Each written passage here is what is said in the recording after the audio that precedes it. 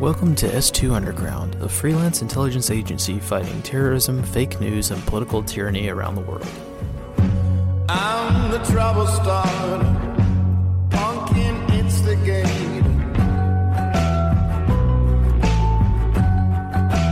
Hello again, everyone, and welcome back to the Underground. So once more, we meet again to talk about things that we wish we didn't have to.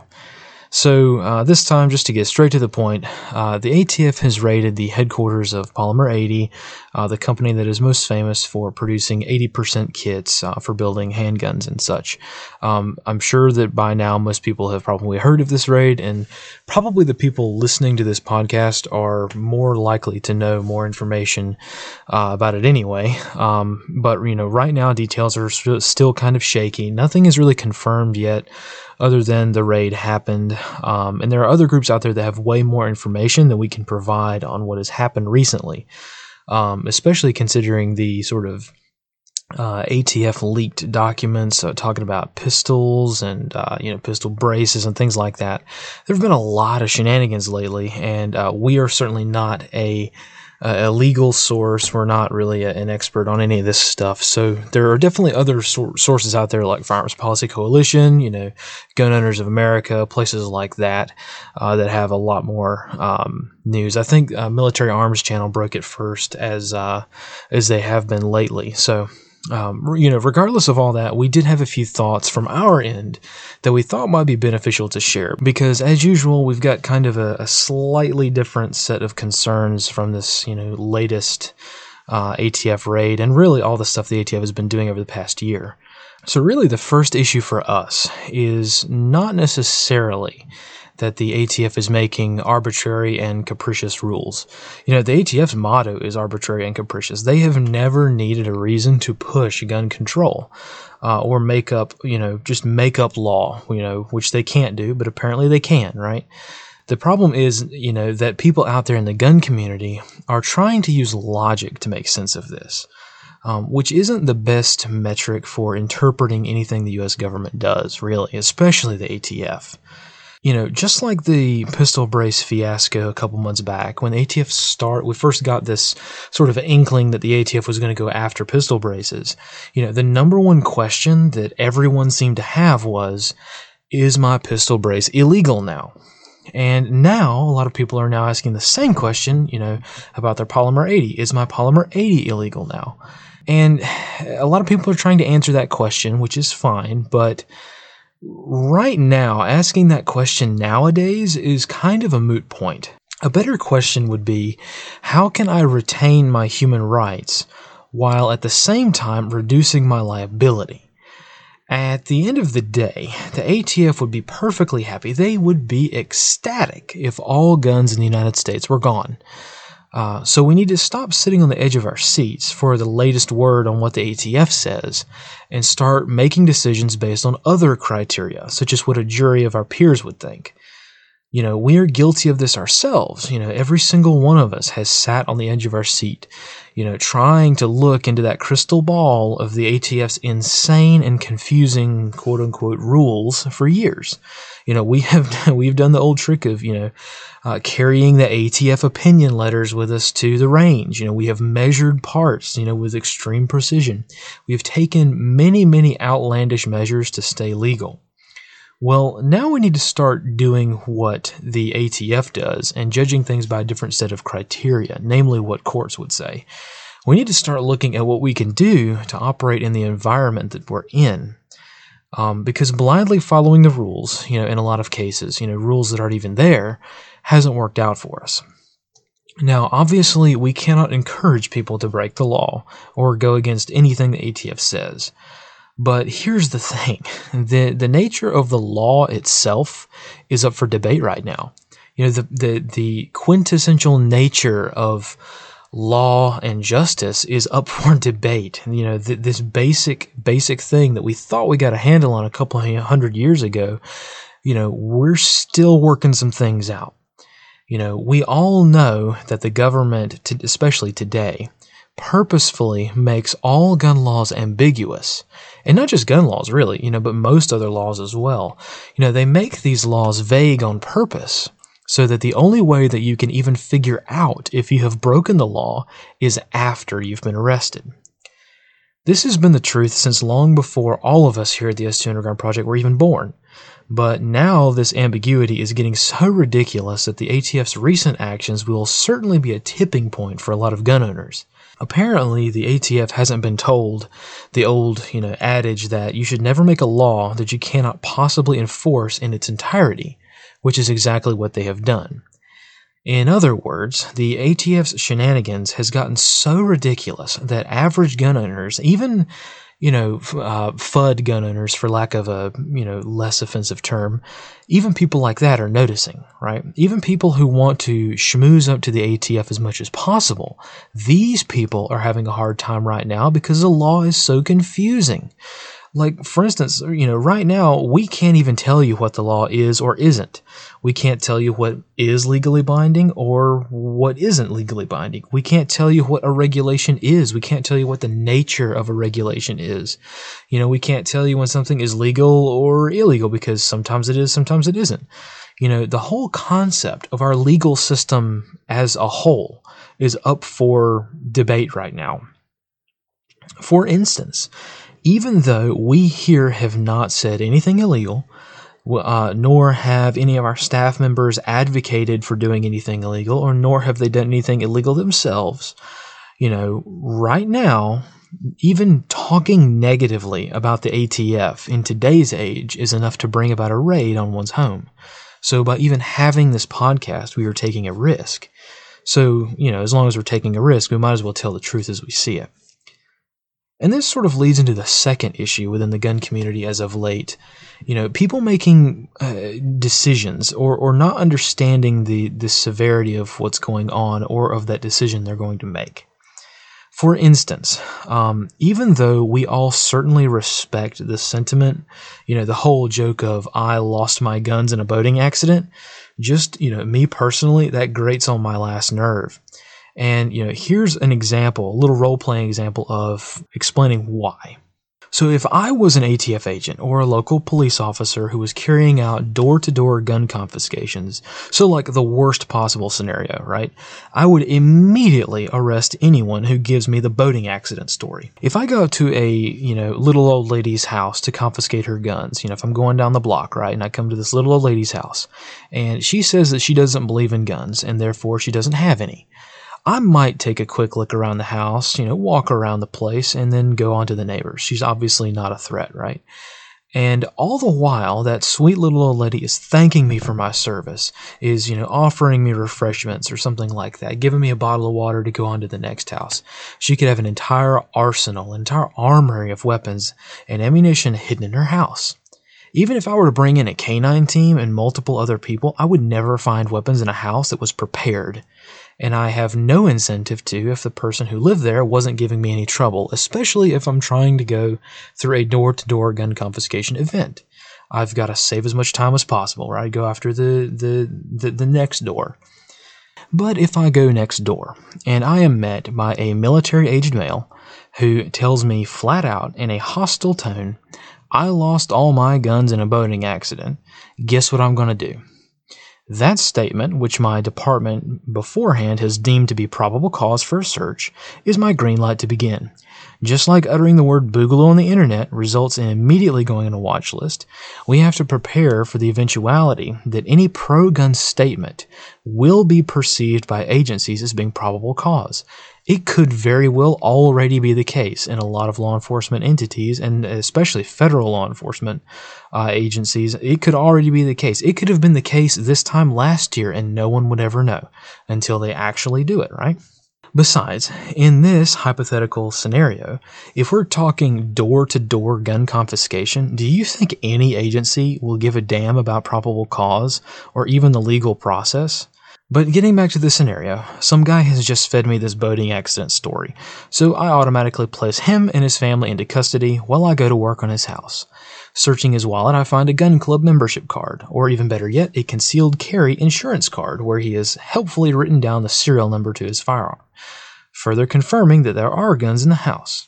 So now I can proceed to look in closets for big old gun safes or, bedside tables for handguns, because let's face it, most gun owners do not conceal their guns. So think about your guns right now. How many guns can easily be discovered in your home just by walking through and not touching anything right now? So I continue the search, confiscating guns as I find them. Depending on how the political situation is in this hypothetical situation, it could be just a pure confiscation event, or the boating accident guy could be arrested for lying to a law enforcement officer. So yeah, this situation would be an absolute worst case scenario. But it could all have been mitigated quite easily, by leaving, Biden-Harris literature scattered around, by having pro-gun control t-shirts or other paraphernalia.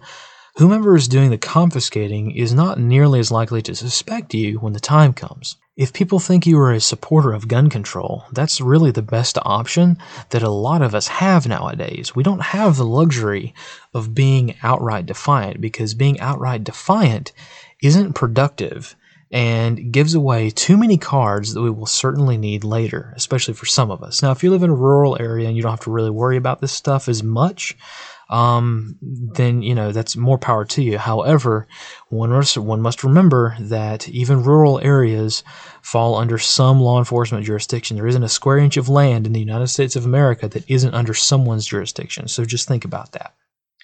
And remember, even if you try to live in a cabin in the woods, they'll still find you.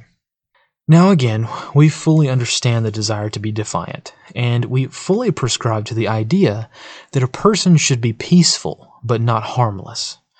However, we also recognize the reality that most people will comply with whatever gun control policies are enacted in the future. Even as we speak, there are tens of thousands of people in the gun community poring over the ATF's leaked documents like a crystal ball once again, trying to interpret what it is and what isn't legal, right? This is something that has happened over and over and over again throughout history, and it's something that we cannot ignore when it comes to our decision-making processes. There is, of course, a growing but still small number of people that recognize that we cannot claim to be a free society with the current laws that we have. But right now, this isn't enough to go on, especially considering the fact that government has the ability to keep secrets from its people, but not the other way around. What that means is citizens who want to be free have very little terrain in which to maneuver. Think about it this way. How many people out there bought from Polymer 80? Probably millions. And how many of those people left a paper trail? Felons whose names are already in federal databases, or even law-abiding citizens who had previously bought complete guns and therefore undergone the FBI's background check. Everyone left an easy-to-follow paper trail. So, a few days ago, the ATF launches a surprise raid on Polymer 80's headquarters. All they would have to do is get their hard drives, their shipping labels, and any products that were waiting to be shipped. Because, as we all know, Polymer 80 has had record sales lately and almost certainly had a master list of people who were either on email waiting lists for products or master lists for orders that were due to be shipped. Other records that every other normal business has. But now the ATF almost certainly has all of these records, and they have until the end of time to pore over them and investigate. They could end up conducting raids on people who ordered from Polymer 80 10 years from now. Sure, there are statutes of limitations and all that, but since when has the ATF ever cared about following their own rules? Which goes back to the first point. Also, another factor that people tend to forget is what these rules actually mean. For instance, we have had thousands of people message us or comment on social media about how they are, quote unquote, not going to comply. Okay, that's their deal, right? But here's something that people don't think about, and that is using a potentially gray area weapon, right? Or even an outright illegal weapon in self-defense. A lot of people, we think, probably most gun owners have some sort of gun for self-defense, right? Self-defense is a major reason for owning a gun in the first place. It's not the only reason, of course, right? But it is a big one, right? Well, what if you actually have to use that gun that may be illegal? If the ATF outlaws all Polymer 80s, which we firmly believe they will do within the next few months, and you use a polymer 80 for self-defense, and you go to court, it's not going to look good to a jury, and a judge will probably just arrest you for having an illegal gun anyway, right? Even if you don't get screwed by a jury, you'll take, 2 steps out of the courthouse before being arrested by the ATF for possession of an illegal weapon. So what the ATF is doing isn't stopping people from owning illegal guns. They don't care about that. They do not care if you have an illegal gun in your home, right? They know that just based on the sheer amount of guns that are in the United States, they can never actually get them all, right? Especially considering the, American culture of, defiance, right? But what they can do is make it so that if you actually use the gun, you get arrested. So if you choose to make, the decision of non-compliance, you will very likely be able to keep that illegal AR or AK pistol. But you will almost certainly have to concealed carry a freaking revolver just so that you don't get arrested for if and when you actually have to use it for self-defense. The overarching theme from this latest raid is that of exasperation. We here are sick and tired of being reactive. We sort of hit our limit, maybe 6 months ago or so. We were just sick and tired of always reacting to the chess pieces instead of predicting the game from 4 to 5 moves out, right? So that's what we need to do, and that's why we made this short episode. No one needs to listen to us ramble on for hours to recognize that in order to protect our human rights, we have got to do more than simply fighting for gun rights. We've got to do more than simply trying to weasel around the ATF or fight them with lawsuits or something. People often say that the Second Amendment protects the First Amendment, or that the Second Amendment ensures the integrity of the other amendments, and that's true. Many people also say that the Second Amendment isn't about hunting or sporting. It's all about maintaining the tools and the capabilities to combat tyranny, and we certainly agree with that as well. But we also have to recognize that guns are not the only tools we possess to combat tyranny. Sure, they are the most direct route, but remember that we as a people possess other tools as well. Why else would our words be censored, our churches be closed, our faces covered, our children brainwashed in schools, and every other tyrannical thing that's happened since the beginning of this COVID crisis? Power does not only come from the end of a barrel via the Second Amendment. So by limiting ourselves to arguing only from the perspective of the Second Amendment, we are really reducing our effectiveness, right? We're asking please instead of actually maneuvering into a good situation. So that's why we're so hell-bent on communications.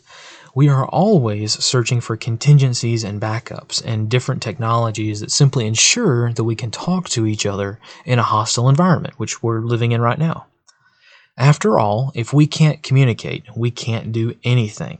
If we don't know that a lawsuit has been launched, what's the point?